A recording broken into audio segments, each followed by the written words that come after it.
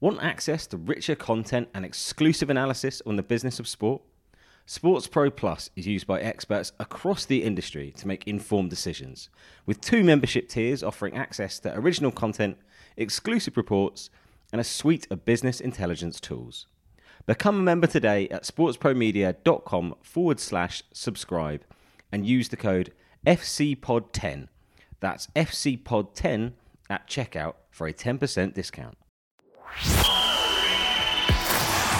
The Football Co. Business Podcast. The most creative minds and innovative thinkers in football. Hello and welcome to the Football Co. Business Podcast. I'm your host, Alex Manby, and today I'm talking to Alexi Lalas, who became an internationally recognised and indeed iconic name, playing at the 1994 World Cup in a tournament which sowed the seeds for football to flourish in the US. After that tournament, Alexi had a successful career in Italy and the US, plus a brief stint in Ecuador, finishing his playing days at LA Galaxy, where he would later be named president of the club. Today, Alexi is a broadcaster, seen regularly on Fox Sports in the US, and remains a passionate fan of the US national team. So on today's show, we'll discuss USA 94, the changing perception of football in the US, that David Beckham signing, and his hopes and expectations for Qatar 22, just days out from the tournament start. Alexi, welcome to the show. Thank you, Alex. You read that exactly as I wrote it. I appreciate that. Pleasure to be on with you today and to look back and forward.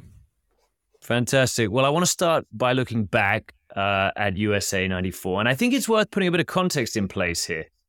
This tournament took place 2 years before the MLS even started. It took place 10 years after the NASL was disabled, and yet here you are with the US national team, representing the host nation in the World Cup. What was soccer like at the time in the US? Did the media take it seriously? Did fans?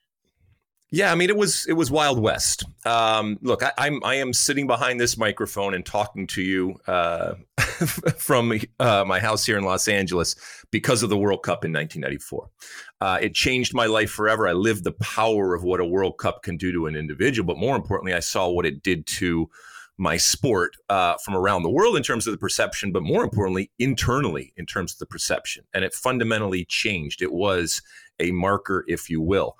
And I tell this story all the time. A couple of weeks before the World Cup in 94, I got on a plane, took my middle seat, which is how we traveled back then as a national team. And I sat down next to an older woman and we struck up a conversation. And she eventually said, what do you do? I said, well, I play soccer. And she said, well, what's your job? I said, well, I play soccer. And she said, well, what do you do for money? And I said, I play soccer. And 2 weeks later, I'm in front of 1 billion people playing in the World Cup. And I only use that to dramatically illustrate how strange the landscape was, but the potential that existed.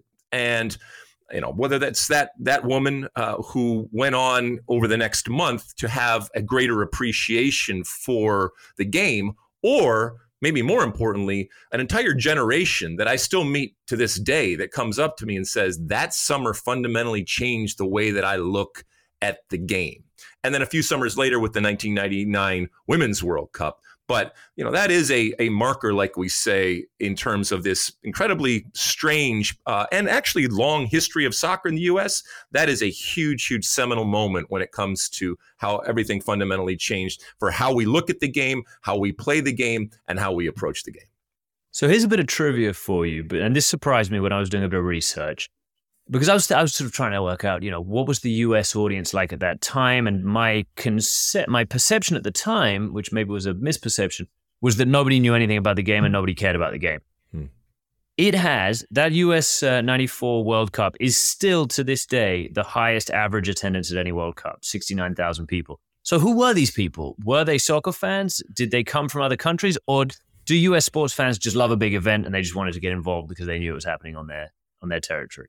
Well, people absolutely came from other countries. And so, the tourism aspect of the World Cup, the ability to check the box of both going to a World Cup and going to the United States, that was absolutely something that happened. And, we played games outside of Detroit in Pontiac, Michigan. Okay, I grew up in Detroit, and Pontiac had never seen soccer, certainly to that level, and had never kind of welcomed in the world. So absolutely there were people coming from the outside. But what was also interesting was this coming out party for an entire nation of soccer fans that either were, just under the surface or were just, sensitive or even at times embarrassed at their fandom. And look, I believe that I'm, living in the greatest country in the world. And part of our greatness, I think, stems from our incredible diversity. And through that diversity, we have fans of the game and also fans of national teams and countries that aren't necessarily our own. That's changed over the years. But the reality is that the people that populated those stadiums and the people that watched that World Cup were fans of the game. And we're all of these different ethnicities and nationalities that make up this melting pot that is the United States. We have a lot of soccer fans. We had it back then, and we have even more right now, which makes me so excited about what's going to happen in 2026. The fact is that they're desperate. They're disparate, right? They follow so many different teams because of the cultural diversity that we have in our country. And I think that was on display. I mean, you look at the Italian-American community that we have, the Mexican-American community have, the Irish, all of these different things. It came to bear. And there was this celebration through the game of our country, within our country, by a lot of people that had this connection to this game, that were given this outlet in that moment. It was wonderful to see kind of everybody come out of the woodwork and celebrate this game in different ways through their different teams. I think everybody remembers their first World Cup, or all soccer fans do. I certainly remember my first World Cup, and it was USA 94, and maybe I'm kind of giving my age away a little bit there. But I remember it just having this kind of flamboyance, this showmanship. And I don't think that was just because it was my first World Cup. I remember it kind of being like that. And I remember the US national team as well, because I didn't know anybody on the US national team. I'd been following football for enough years that I knew most of the countries, I knew a lot of the players, but I didn't know anything about the US national team. And it felt like you guys embodied what was going on with the tournament as a whole, which was this sort of everything that you're just talking about there, about the US kind of putting the front foot forward and putting on a show for the world. Did you see it like that at the time, or were you just trying to win as many games as possible? Yeah, we saw it. I mean, it was to a certain extent strategic, and certainly from a individual perspective, I recognized that this was an opportunity and a platform. Also, it was the 90s, and so big kind of flamboyant, colorful, in-your-face types of aesthetics were part of the 90s. I have always considered myself a performer and an entertainer, and that's not a pejorative. I look at myself as, I rehearse, which is the same thing as training. I get up on stage, which is the same thing as going out on a field. I wear a costume, which is the same thing as my uniform. And I project a character and play a character, which is what I did. And so, the aesthetic that I had personally, with the hair and the goatee, and then you add on this costume that was very, very big, bold, brash, arrogant American, faux denim and stars and stripes and all that kind of stuff. I think it resonated at home, but I think, to your point, I think it also resonated around the world. And I knew, and we knew as a team, that we were introducing ourselves to our own country, but also to the world, and that people were tuning in and were going to make, right or wrong, fair or not, judgments about where we were in the world pecking order of soccer relative to what happened on the field. And as a host nation, in the past, all the host nations were kind of bigger countries within the game. And so there was a real pressure on us to get out of the group, because that equated to success and credibility and an acknowledgement of we are on the right path. And that's easier said than done. But that was the goal of the team, was to make a mark individually, collectively, and ultimately to set soccer forward and, on its way, hopefully, by the resonance that we had internally from our country, but also the resonance around the world. Were you aware, going back to that point about personally what you look like, the goatee, the hair, it is an iconic image. I think people think US men's national team 94 and it's your face that they see. Were you aware of that at the time, or was that just you, guitar playing rocker, putting your, showing what you're about? Because you said at the start of the podcast that actually everything that happened, that tournament laid, with the first stepping stones on, for everything else that happened after that. At the time, were you aware this is brand Alexi Lalas and this is my chance to show the world? Or was it just one of those things? So you said the word brand there, right? Back then, we didn't call it a brand. Nowadays, it would be called a brand, and you would cultivate your brand. I grew up in the 70s and 80s and certainly in the 80s where there was a do-it-yourself type of mentality, and I equated everything with music. I was heavily involved in music, still am, and the aesthetic in music, especially in the 80s, was vital with the advent of MTV and the visualization of this genre, this music, right? And so I knew that it was something that I wanted to project. And sometimes when you say that it was calculated and cultivated, people associate a lack of authenticity. That's not the case at all. I was incredibly comfortable in the persona that I was inhabiting and the character that I was and the aesthetic that I was cultivating. And because it came from me. But I also recognized the impact and the effect that it had out there. And I didn't want to be just a shrinking violet. And I didn't look at sports, and in this case, soccer, as above that or anything. And I knew that, eyes were going to be on you. Now, with that attention comes expectation and responsibility. And you can't just be a clown, even though you may look like a clown. You have to back it up. Even if you're a clown, by the way, you got to entertain and you got to be on your game when it comes to being a clown. And so I recognized that the balance needed to be there in terms of playing well as a team and individually, if you're going to look the way that I did individually and look the way that we did as a team. And we didn't take that lightly, but yeah, I knew exactly what I was doing, and I don't apologize for it in the least. And like I said, I inhabited that persona for a long time, and it was incredibly comfortable and obviously incredibly rewarding. I want to just, some people look at this podcast on YouTube and they see the video, but more people listen to the audio on your podcast platforms. And I just want to quickly let those who are listening in know what your background is. There is a huge United States of America flag behind Alexi's head, flanked on either side with two guitars. So, talk about authenticity. I'm looking at it right now. That's fantastic. Alexi, I think it'd be an interesting comparison to do USA 94 versus Atlanta 96, which, of course, you participated in both. And I'm talking more about how you felt the media scrutiny, how you felt the public pressure.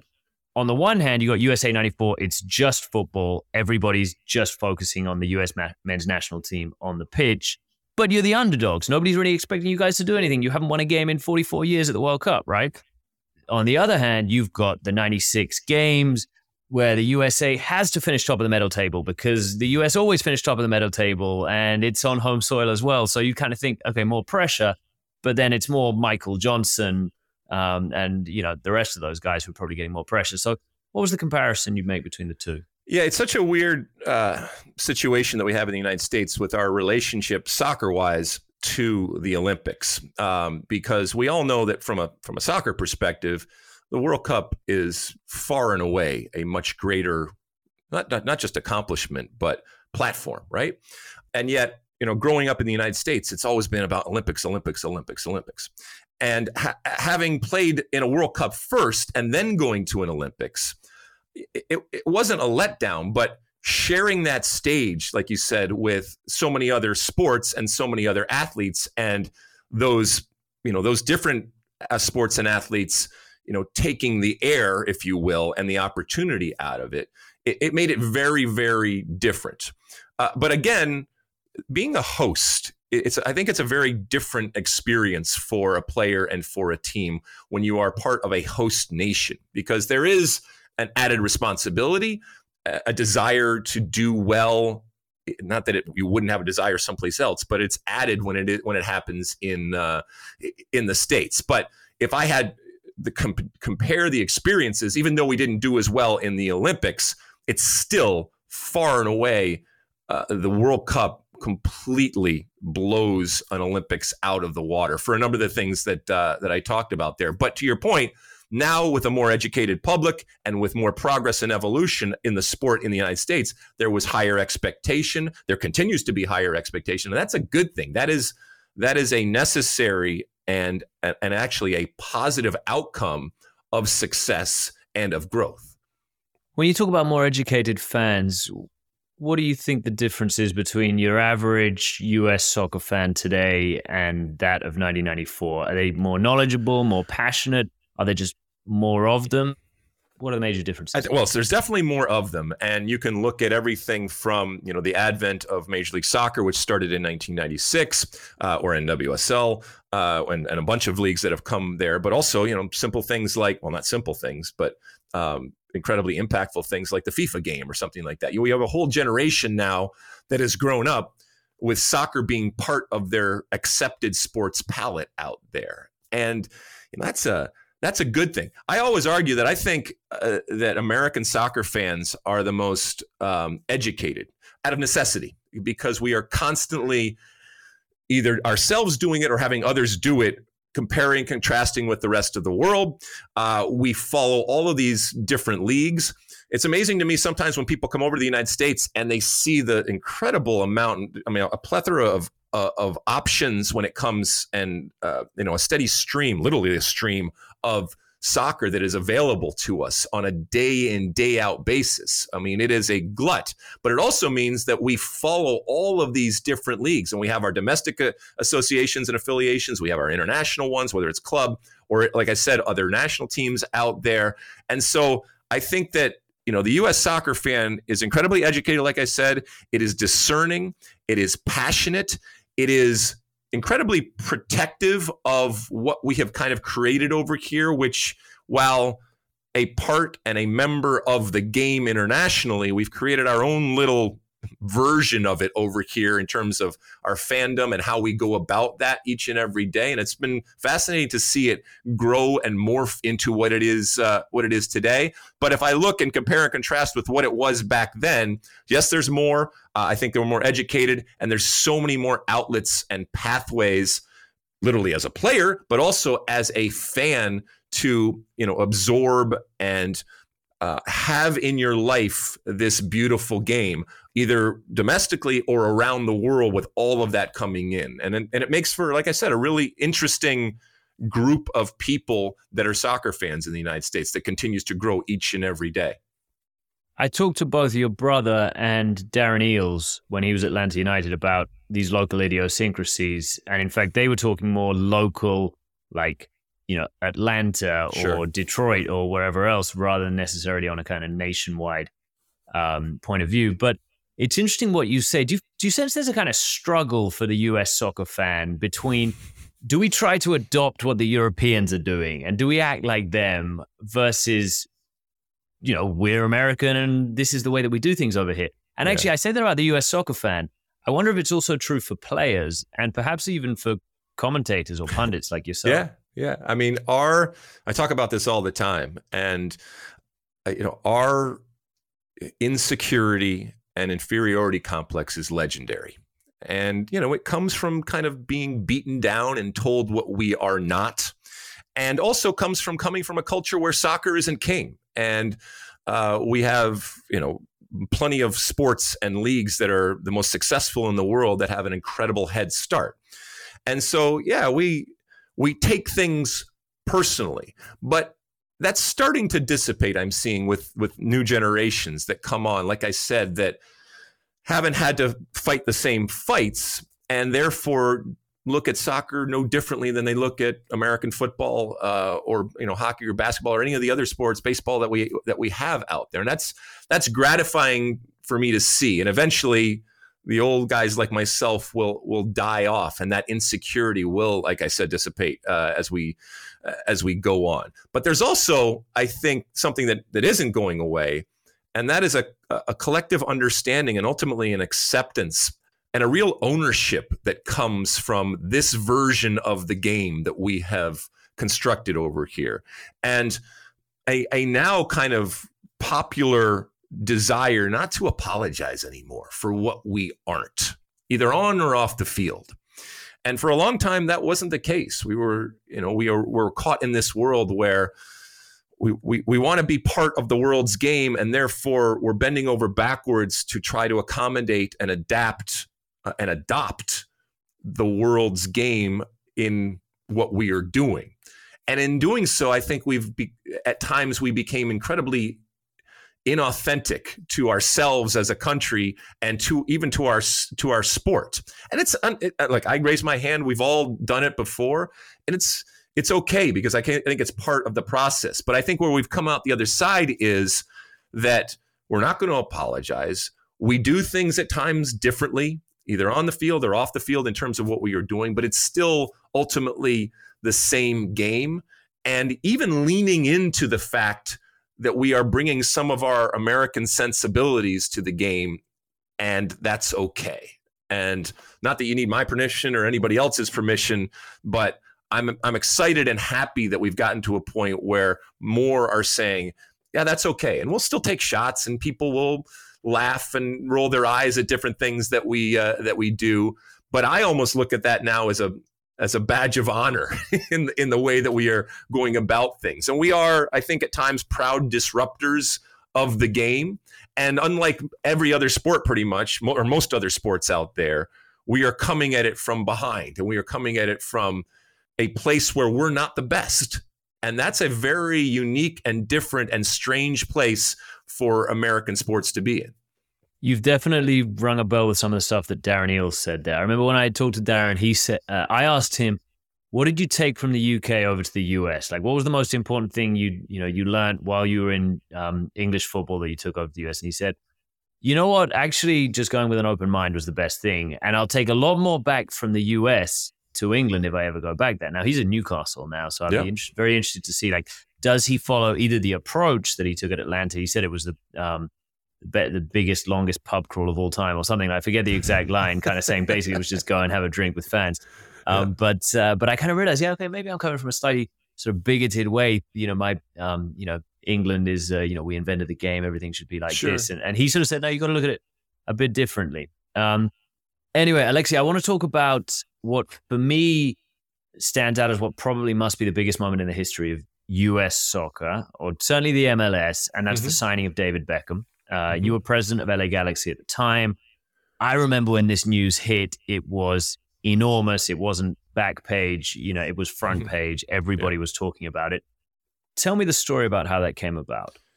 So I finished playing when I was about 33 years old, around 2003, 2004. And I was working for the Anschutz Entertainment Group, in that they were the owners of the team that I was playing for at the time, which was the Los Angeles Galaxy. I came to that moment that a lot of players come to where I walked into a room with our coach, and he said, listen, it's not happening for next year. And I said, well, I'll take less money or whatever. And he said, it has nothing to do with money. It's just, we're moving in a different direction. Fair enough. We've all had it at that point. And then you walk out that door and it closes, and you can go a number of different ways if you're lucky, and maybe you have another team to go to. I didn't have another team to go to, but that door closed and another one opened in the form of going into management. And like I said, I was very young, certainly inexperienced, but when young players come to me nowadays, I always tell them, look, if you can recognize a jumping off point, take it, because your career will, for 99.9% of you, it will never end the way that you want. And so if you can see something that interests you, really look long and hard of it. And I'm not the smartest guy in the world, but at least in that moment, I had enough sense to recognize that that was a jumping off point that was going to fuel and energize and provide me with other opportunities. And I went into the front offices of a number of different teams, up in San Jose with the Earthquakes, then over in New York with the Metro Stars, and then turned into the Red Bulls. And then finally, I came back to the Los Angeles Galaxy as the president there.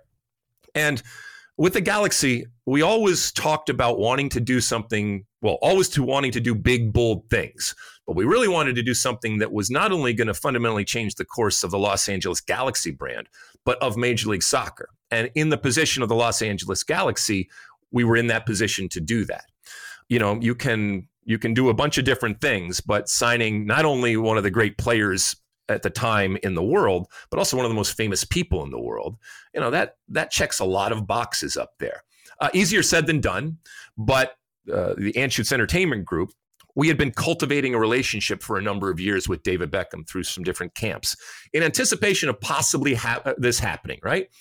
And then you just, you throw a bunch of money at him and you talk about how fundamentally we are going to change the team and the league and the course of soccer by doing this. And you lay it all out in front of him. And I think he and his machine recognized that this was something different. This was something, a little outside of the box. And that's what we were looking for. And we found the perfect vessel to carry that change in the form of David Beckham.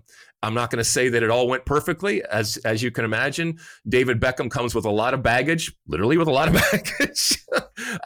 But, we made the best of the situation, and the far so outweighed, the good so far outweighed the bad. And still to this day, we are feeling the effects of that signing. And a lot of people look at it as, again, a seminal moment and a moment of change when the league kind of grew up and went in a completely different direction. Would you agree with that? Would you say it was the biggest moment in the history of the MLS? I think so. I mean, I think because of what it signaled in terms of intent, and it did plant that flag and say, we're going to do some bigger things that are going to cut through and resonate, not just for the soccer world, but for the full world. And also, we're going to spend money. We're going to spend a lot of money to do this. And look, we're all really good at spending other people's money, but actually getting the people whose money it is to recognize the value in doing that, that's a whole nother thing. And we had some really, really smart people working on this deal. And like I said, we offered him not a deal that he couldn't refuse, because he could have gone anywhere in the world and done whatever he wanted. But I think we offered him something different than everybody else. And look, while it is still an emerging market, it's an emerging market for, again, a brand, one of the big brands in the world, to tap into in a really unique way and continue to play and do all of those things. I will say this, as excited as we were ill prepared for the hurricane that is David Beckham. And I don't know who could be prepared for something like that, especially a relatively young league and it's still a team that had never, ever experienced, like I said, that hurricane that comes in with all of the different things that are part of the David Beckham universe. And what would you do differently if you had your time again? Yeah, I mean, I look back, like I said, I was still pretty young and I was learning the business. I think, could I have done this differently? I don't know, but at least I should have tried harder to make clear from the start that this was the Los Angeles Galaxy as opposed to this was the brand of Beckham. And it's easy to say that. It's next to impossible to do it.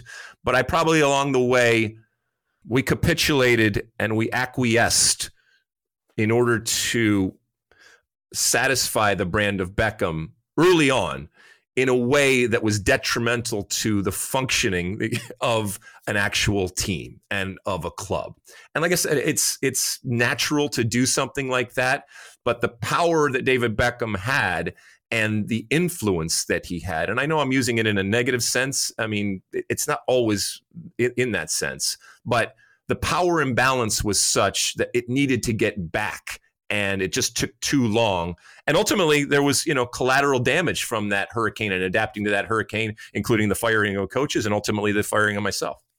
How much were you talking to the MLS at the time in the process of signing him before that got over the line and then after it? Were they presumably pretty supportive? Were you able to rely on them? Because as you say, you were selling this project to Beckham. You weren't just saying, come win titles at the LA Galaxy. You were saying, grow the MLS. He may or may not have been talking about or thinking about owning a franchise at some point in the future, but this was clearly a league play and not just a club play. Oh, absolutely. The league was involved for a number of different reasons, not the least of which this benefited the entire league. Two, you mentioned the buying of a team. Part of the deal was the ability contractually to be able to buy a team. And, that for me is the genius of that deal from a David Beckham team perspective in what they were able to negotiate, because he had the leverage and power. And back then, given what teams were selling for, they saw around the corner in a wonderful way. And I certainly don't begrudge him, but we had to give that up, which meant that the ownership at that time and the league had to agree to do something like that. And then thirdly, we fundamentally had to change the rules of the league in order to accommodate somebody like David Beckham. And we now have designated player rules. They've called it the Beckham rule for so long because, I had wonderful people working with me, including a man by the name of Sean Hunter, who, Anschutz Entertainment Group is owned by Phil Anschutz, who at a time owned a number of different MLS teams. Within that Anschutz Entertainment Group, we had visionaries like Tim Leiweke, who said, listen, we're gonna go to that mountain that includes signing David Beckham. And then you had a guy like Sean Hunter who said, how are we going to get to that? And I'm going to figure out how to get to that. And in order to get to that, they literally had to go and change the rules, like I said, in order to sign David Beckham. And so many things emanate from that moment when it comes to the trajectory of Major League Soccer, and I would argue even soccer in general, because of what it meant. And our average ticket prices increased. The way that we serviced people at the game completely and fundamentally changed. The way that we thought about transportation with the team and security with the team. The media that was involved, that in the past had never been involved, covering the Galaxy in Major League Soccer and all Major League Soccer, was in a completely different level. So everything fundamentally changed for the league. And so, yes, they were absolutely, from start to finish, there was an association and a partnership with the league, and they were completely on board. Obviously, why wouldn't they be? So, Alexi, player to president to pundit, you're now in broadcasting. Mm-hmm. Which do you enjoy the most? Oh man, I'm so lucky. They can pry this job from my cold, dead, redheaded hands. This is, as much as I learned being in the front offices and doing that, I think I've found my calling, because this enables me to continue to perform and to entertain and, go on stage and wear a costume and do all the things that I have loved to do my entire life without actually kicking a ball. I had done some TV early on. I took a year off, sabbatical, if you will, and did some television and really kind of enjoyed it, and then kind of fell into the front office work. And then, like I said, in 2008-ish, I got fired from the Galaxy and immediately went into television, and I haven't looked back since. And it's been wonderful, because players will chase, and some of them never, ever find anything remotely close to playing. And I'm here to tell you that you will never find anything that is close to playing. But if you're lucky, and I consider myself incredibly lucky, you will find something that challenges you and energizes you and gets you off in a way that, if you're lucky, it's equal to. I'm incredibly lucky because at times it's even more so. I get more jacked up and excited and energized at times with what I'm doing now than I did as a player. It's a very different type of feel and different type of energy, but I've grown to crave it and desire it and value it in a very different way than playing. And I'm very lucky. There's a lot of players and ex-players that are constantly searching for that, and you'll never find it. So you got to go in a different direction, find something else that, like I said, gets you off in the way that playing does. It feels to me like all three roles can rub people up the wrong way, right? You need a thick skin probably for all three. As a player, you make a mistake, you're getting, you're getting pelted. Yeah. As a president, everybody's after you. And as a pundit, you say you like that team, fans of the other team are going to have something to say about that. Do you enjoy that? Do you need a thick skin to do your job? Yeah, I mean, I'd be lying if I told you that I didn't. I'm here to tell you and to dispel any rumors out there. I am human. I do have sensibilities, and I am, I don't like necessarily to have people call me horrible names, either to my face or behind my back or online or whatever. And I've had it all. But you do have to develop a thick skin. And I do kind of, in a certain sense, see it as a badge of honor. I enjoy titillating, I guess. I enjoy debate. I grew up in a household where I was forced to debate and to argue my position regardless of what it was. I love doing that. Our sport doesn't have enough of it. I don't set out to irritate people, but if it happens in the course of natural events, I'm cool with it. And it's okay. I long ago, came to the realization and the understanding and the acceptance that there's not a chance in hell that I'm going to please everybody or make everybody happy or have everybody agree with me. And that's not even at least not intent. While you're on Twitter. No, absolutely not. And social media is a whole nother aspect of a personality and a character out there. And again, just because I talk about characters and entertainment stuff, I want to be very, very clear. It doesn't mean that it can't be genuine and authentic and honest in the things that you are saying, but doing it in a way and the words that you choose and the way that you choose it. I think that's part of the art. That is part of the skill. I'm still learning. I can certainly get better as we go along. But, I love the ability, I love contact and I love interaction. I mean, COVID sucked for any myriad of reasons, right? But the lack of personal interaction and contact with people and discussing and screaming and yelling and arguing, debating and going back and forth, it sucked to not have that. And I know we've kind of established a culture now where we're able from different places to talk as we are doing today, but nothing replaces that personal human on human type of contact that I love so much that went away during COVID. So I love that, and I guess you guys would call it banter, right? So I love that banter. I think we can all agree with that. Absolutely. Alexi, before you go, I can't not ask you about the Qatar World Cup. We're now days, not weeks away from it. How do you rate the U.S. men's national team chances?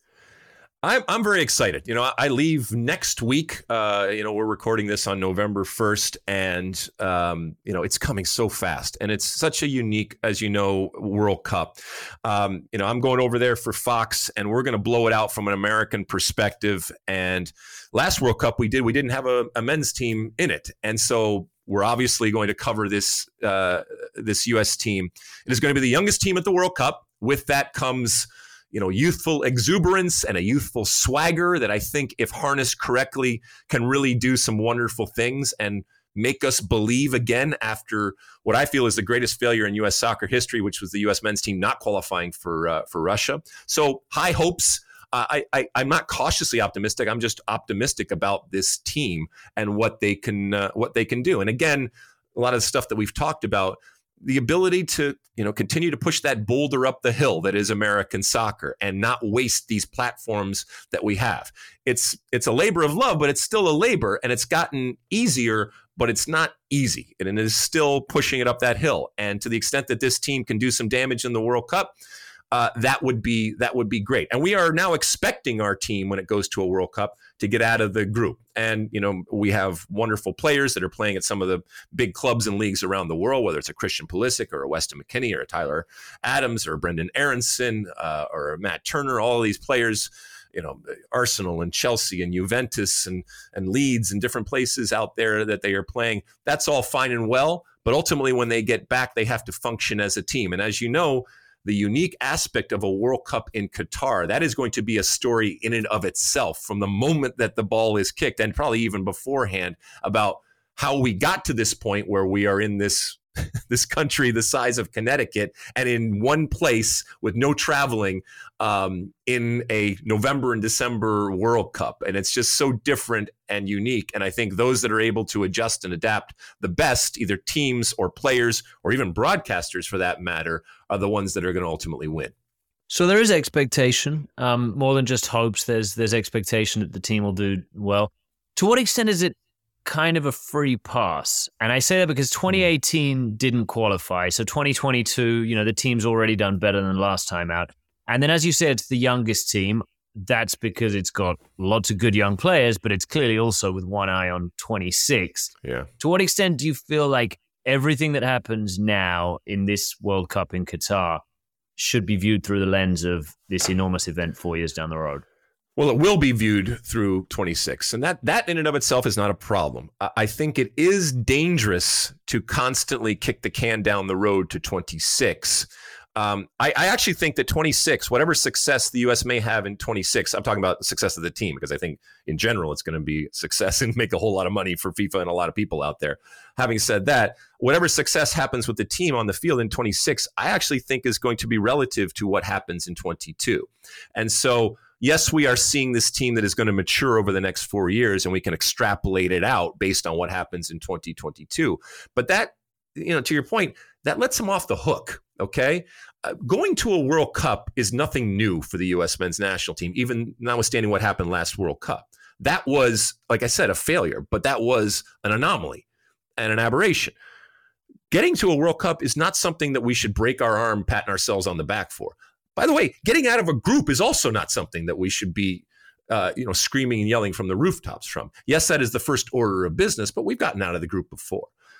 Getting out of the group and doing well in that group of 16 game, that is the next order of business. Keep in mind, we were a handball away, and if we lived in the era of VAR back in 2002, of the U.S. possibly going to a semifinal. So the soccer gods have to smile upon you. You have to have a good team. I think they have a good group. I think they have a good pathway to the round of 16. The United States, England, Iran, and Wales. Okay, your collective wisdom says points. You get to beat Wales and you get to beat Iran, right? So that's 6 points right there. Okay. The problem is that both Wales and Iran are also looking at those other two as their 6 points, right? And then everybody's going to take their chances against England. And while it would make me so happy to beat England, okay? The reality is England is an elite team. That first game against Wales is huge for the U.S. I think they come out of the chute with 3 points against Wales, and they're golden, because then it takes the pressure off. That second game, the U.S. can come in as complete underdogs in that very comfortable role. All the pressure will be on England. The problem is if you lose that first game against Wales, now the second game is against England, and a betting person would still put money on England finding a way, despite our, actually very positive history when it comes to playing England in a World Cup. And I'm hoping for another wonderful moment against England, but I don't want to rely on it. So that's the analysis right now. But I think everybody is very optimistic about this team for what they can do in 2022. And yes, we are going to play it forward to 2026, because I think that's just natural and inevitable because of how huge that is going to be and how young this team is and how much they will have grown in the next 4 years. I can't believe you went there, Alexi. You're talking about World Cup history, US, England. You're talking about 1950, aren't you? I mean, come on, that's 72 years ago. No. But you're talking about 2010, exactly. Got the draw in 2010. Exactly. Yeah. So we'll take it. We're undefeated in World Cups against it. So let me push you for a prediction then. Okay. How far are the US going? Yeah, I think they get out of the group. I think US and England get out of the group, and then if they're facing anybody but the Netherlands, I'm expecting to win the group of 16 game, and then go out in the 8 there. So, I think things can happen, but I like this Netherlands team, as a matter of fact, and they do have a wonderful pathway when it comes to what's going on. So, yeah, that's my prediction right now. Is the U.S. gets out along with our friends England. U.S. wins the group. England comes in second. How about that? There we go. Right. Well, we better leave it there. Alexi, thank you very much for your time. Thank you. Would you like to tell listeners where they can see more, where they can follow you? Do you want to plug your podcast? Sure. So, as I mentioned, I'll be heading over with Fox, with our team broadcasting it. And so, if you're in the U.S., that's where you will see me on a consistent basis. You'll be completely sick of me after the month of the World Cup. You can check out my podcast, the State of the Union podcast, that I do a couple times a week, where we look at the game, the beautiful game, through the lens of red, white, and blue colored glasses. I'm on Twitter and Instagram and all the different things there. You can come and yell at me on all the social media platforms out there. And who knows? I may yell back. And, you mentioned the guitars behind me. I continue to write and record and perform and put out music. I got a new album called Melt Away, which will be out on all the different platforms, your Spotify's and your Apple Music's out there, starting, I think, on November 8th around. So right before the World Cup kicks off. So it's straight pop rock. I've done many, many albums over the years for all three of my fans out there, including my mom. And so here's another one that I'm dropping on the world. There we go. Fantastic. Thank you very much, Alexi. And thank you, listener. All the best. The Football Co. Business Podcast. The most creative minds and innovative thinkers in football.